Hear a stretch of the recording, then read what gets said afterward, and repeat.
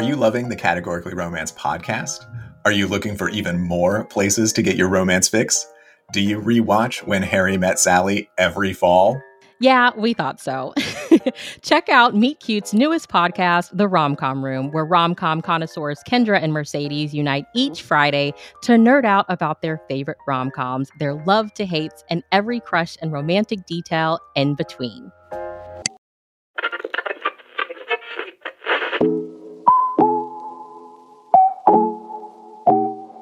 Hello, everyone, and welcome to the Categorically Romance podcast. I'm Aaron. And I'm Bree. And today we're joined by author Lydia San Andres. We are so excited to have you here today with us. Please tell us a bit about yourself. Hi, guys. I'm so excited to be talking with you today. As you already said, my name is Lydia. I live in the Dominican Republic, and I have been writing historical romance for around 7 years now. Wow. Okay, we have to hear, let's do the romance origin story, and then maybe that'll make it make sense. How did you become a romance reader? Oh my God. Okay, so that's kind of an interesting story. So I've been reading pretty widely. I would say pretty much every genre since my mom says I learned how to read when I was 2 years old. I don't know if I believe her, but I've been reading my whole life, right? Mm-hmm. So I was reading everything, but I didn't get really excited about romance until around, I would say 2014.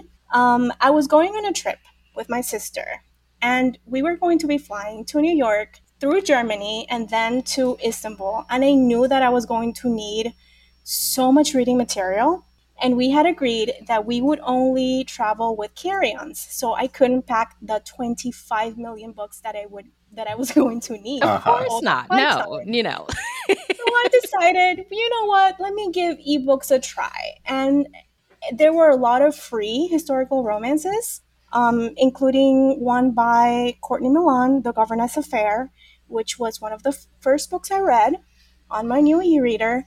And I was immediately hooked. I just said, you know what, this is it. I love this. This is my genre.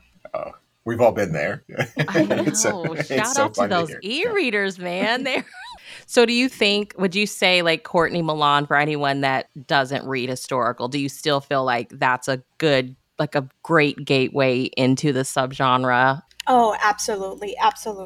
I think that her books are so smart in a way that's so accessible, and they're not, I would say that they're so easy to love, right? Her characters are so incredible and so well drawn that even if you're not a historical romance reader, you just get swept in really quickly. Yeah. Wow. Well, we are so excited for your Harlequin historical debut, Compromised into a Scandalous Marriage. Please tell us all about your book. Oh my gosh. Okay. So this is a book. It's about a woman named Paulina who was cast out of her house during a storm by her terrible brother. She ends up spending the night with her closest neighbor, who is a bachelor. And even though it's pretty innocent, she's compromised, as, historical convention will dictate. And they are forced to get married. I have to say that I read the book last week, and the first 70 pages of that book are so intense. Like, it is one of the best setups of a book I have ever read. I think I experienced every freaking emotion out there. I hate Antonio. I've never hated a character more. It's so good. I mean, literally, I don't want to spoil it for anyone that hasn't read it, but like Sebastian, the hero, at one point is like, he's met Paulina and he's interested in her, she's interested in him, but then the way that you set up the book, he's looking at her like, you're part of this, like you set me up, and you feel for him, like you as the reader are like, no, she didn't do that. But then again, I can understand why you would think this. It's so good. It's so good. So where did the inspiration for their book come from? Oh, that's an interesting one. I actually read about it in a court case. So I've been a historical researcher for years. Almost 10 years, actually. And even though it's my work, I love to do it for fun. So I will like dive into the archives and just read, all of those older documents just for inspiration or whatever. And one day I was reading about this man who was actually Dutch, I believe, in the late 1800s in the Dominican Republic. He was trying to get an annulment because he had gotten married against his will. He basically said, you know what, my next door neighbor came over one night. She was really upset because she'd had a fight with her family and she said she had nowhere else to go. So I told her she could stay here. And then the next morning they all came over and they basically said that I was compromising her and that we really needed to get married. And they held him at gunpoint and put him in chains until he agreed to marry her. Of course, he did end up getting the annulment because he did not fall in love with his neighbor. But that story was so wild that I knew it had to be, I knew it was the center point, sort of like the seed for a whole romance. Absolutely. Yeah. Yes. Leave it to the romance reader to like read this in the archives and be like, how can I give this a happy ever after? Yeah, absolutely. Yeah. Just what I was thinking. Well, we'd love to know about your journey to getting published. Well, I think it was very untraditional. Like, as I said earlier, I've been writing historical romance for 7 years. I've been mostly indie publishing since then because when I put out my first book in 2015, I was not at all convinced that the publishing industry was interested in historical romance about people of color. Of course, that has changed so much and I'm so happy about it. But at the time, I just thought, you know what? I don't even think I'm going to try to send this to anybody because this is probably just going to be something that I do for fun and nobody will read it and I will probably never write another one of these books again. Jokes was on me. Right. 7 years later. Thankfully, yes. But yeah, I had already been publishing for a while. I did stop for a couple of years because I was in grad school. I was doing a master's in museum studies, and I graduated right as the pandemic started. Oh my gosh. Suddenly, every museum, I was living in New York at the time, every museum was closing and laying off their staff. And I thought, uh-oh. Right. Like, what am I going to do? So I started writing, romance to cheer myself up mostly. Around that time, I was contacted by my editor, Nicola Koss, who is incredible. And she and I spent a few months sort of like trying to find the right idea and we were talking. So yeah, she's the one who approached me and I'm so happy that she did. Yeah. Well, can you tell us, as far as with Harlequin, can you tell us your I Got the Call story? Yes. So basically, we had been talking for a while. I took forever to send her proposals. We had been talking for a while, and I know that she had some concerns about the hero being the owner of a sugar mill. And my lovely agent, Sarah Younger, she put together a call for us. And I thought we were going to discuss that, right? Imagine my surprise when in the middle of a call, Nicola says, oh no, actually we want this and we want another book. Oh my gosh. I have no idea what happened for the next few minutes. I think my mind went blank. I don't know if I said a word. And then we hung up and I just laid on the floor like, what just happened? So you got a call and didn't even realize it was the call. Right. I love it.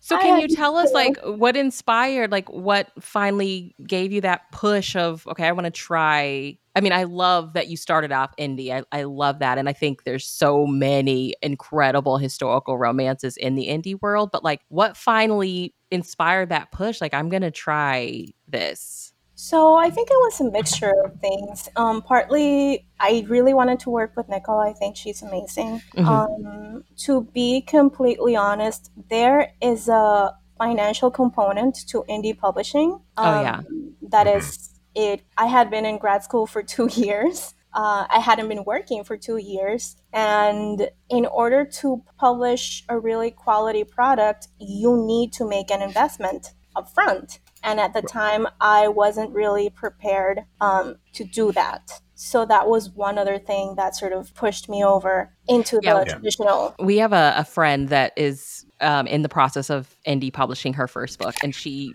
kind of walked us through all the financial. I don't even think, Aaron, that we knew that the money that went into publishing it, and we were just like, oh my gosh, you have to pay for this and pay for that, and it's expensive. Mm-hmm. Those ISBNs were the biggest shock to me. It's like, well, you might as well buy 10 of them. You might as well buy the 10 pack because you're going to need at least 3. Gosh, yes, it can get really pricey, especially now when people are used to, I think like readers are used to really high quality products. Yeah. Because I would say like 10 years ago, you could get, a cover that you could put together yourself and just sort of put it up and people would read it. But now readers they want quality. That expectation has changed. Yeah. Mm-hmm. Well, what's been your journey from the call to now? Well, I've been writing both books. I just finished the second book, and I've been working with my editor on making them both not suck.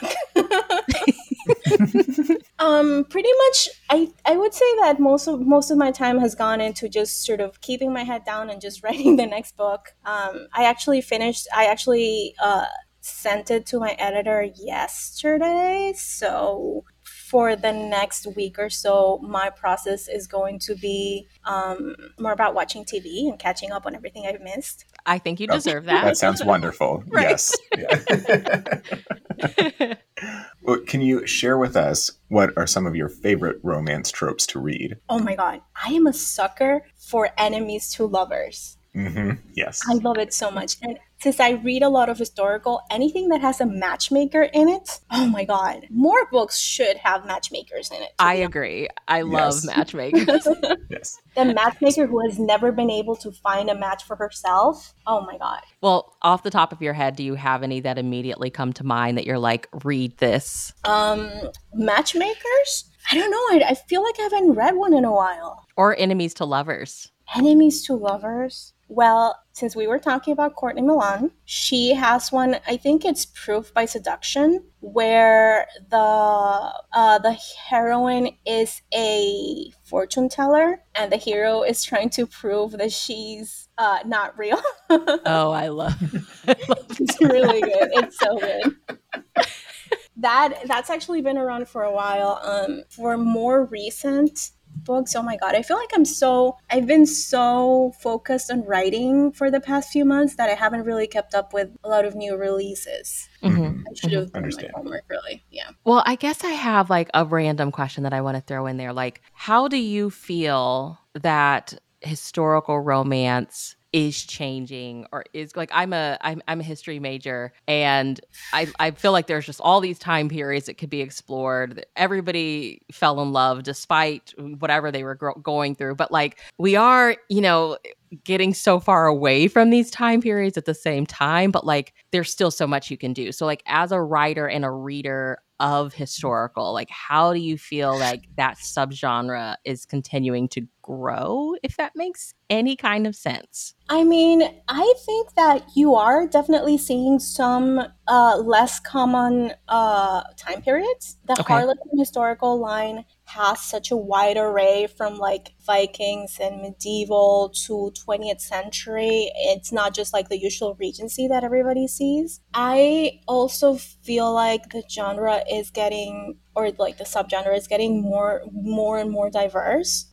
which is so incredible. Now you're seeing more historical romances about people in different places, in different situations, even, obviously it's diverse in that you have more queer characters now, you have more characters of color. So I do think the genre has been opening itself up to more diversity every year, Yeah. Definitely. Well, what is one piece of advice that you would offer to aspiring writers? Oh my gosh, honestly, the most important is, and the one I feel that everybody says, it's you have to read. You have to read so much. You have to read so wildly.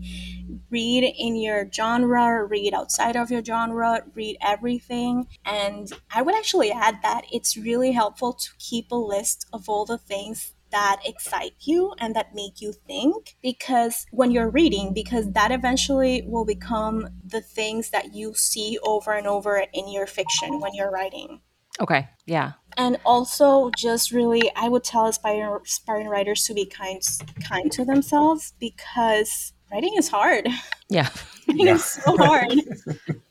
And I feel like we can try to push ourselves so hard, but at the end of the day, it's not just about words on a page. Writing is about so much, and we can get a little bogged down sometimes with sort of trying to do more and more and more. And honestly, writing should be fun. Even if it's your work, it should be fun. Yeah, I like that. I like that a lot. Well, lastly, where can everyone follow you online? I am pretty much everywhere at Lydia all the time. I am not using social media a lot anymore, but I am on TikTok sometimes because my little sister told me to. I feel like that's kind of the general consensus lately.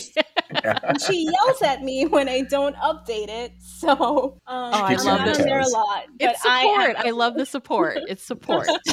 We're all about accountability here, like Brie likes to say. Yeah. Right. And your sister's holding you accountable. Oh, definitely. Oh, yes, she really is. But aside from that, I'm, Twitter, Instagram, and TikTok at Lydia all the time. Okay. Well, we will have all of those links to everywhere where people can keep up with you in the show notes. Thank you so much for hanging out with us today and letting us talk to you. And we're so excited for everyone to read Compromise into a Scandalous Marriage. Oh my gosh, Paulina and Sebastian. Thank you so much for having me. Yes. I have to say, I feel like for me, when I'm reading a romance, I want to feel like these two are never going to get together. And when I read that book, I was like, there's no way these two are going to, the rules of romance, what's going to happen. But the way you set it up, it's like, they're never going to get together. So it's fantastic. It's so good. We can't wait for people to read it. Listeners, make sure you check the show notes. We'll have all the places where you can keep up with Lydia San Andres, as well as where you can get your copies of Compromise into a Scandalous Marriage. And we hope you come back. You're going to have more books, so please come back. Definitely. Yeah. And Erin and I will chat with you in our next episode, everyone. Thank you so much for listening. Have a wonderful day.